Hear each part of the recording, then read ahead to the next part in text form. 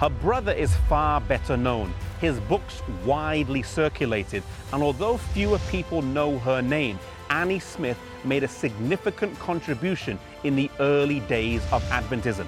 She was a gifted writer, poet, and editor, and 10 of her hymns appeared in the 1941 edition of the church hymnal and 4 in the current edition today. She was born into a family with 3 other brothers here in West Wilton in this house today named the Smith Tavern. It would also be the home that she would unfortunately die in at the age of 27.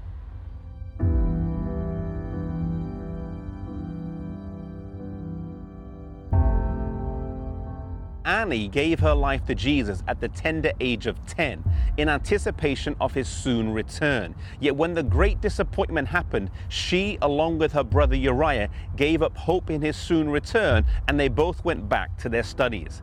Annie was intellectually gifted and received a place at the Charlestown Female Seminary here in Boston, where she spent several years.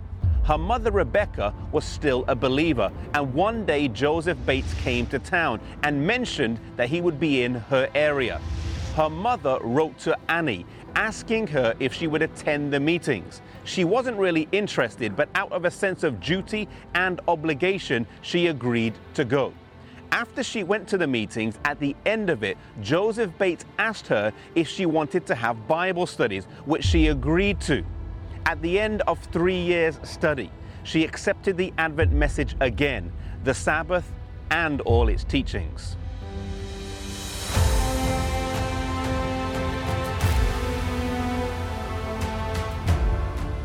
At the time, Annie had a lucrative job offer to work as a teacher for $1,000 a year, an extraordinary amount at the time, though she had not accepted it.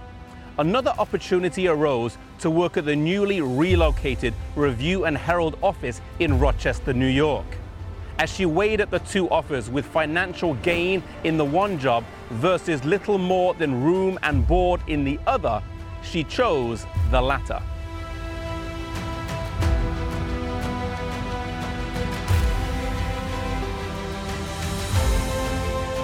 Here in Rochester, she worked diligently and soon proved herself as a capable hand in the office. She worked as a copy editor, but also at times she was the acting editor.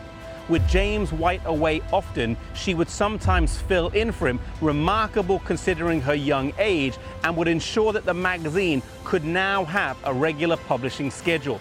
Previously, with James White's busy speaking itinerary, the magazine wasn't always so regular and consistent in its distribution, but now with Annie there, things changed for the better.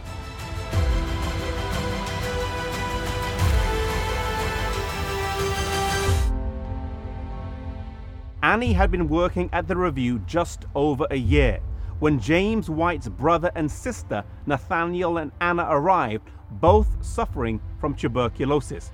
Maybe due to the close proximity that they were living in, Annie contracted the disease and went home to live with her mother in November of 1854. All the treatments that she tried didn't work. Ellen White sent $75 of her own money to help, but nothing seemed to work. Annie finished this book of poems here, entitled Home Here and Home in Heaven, 10 days before she died. The last poem she wrote reads, "Oh, shed not a tear over the spot where I sleep.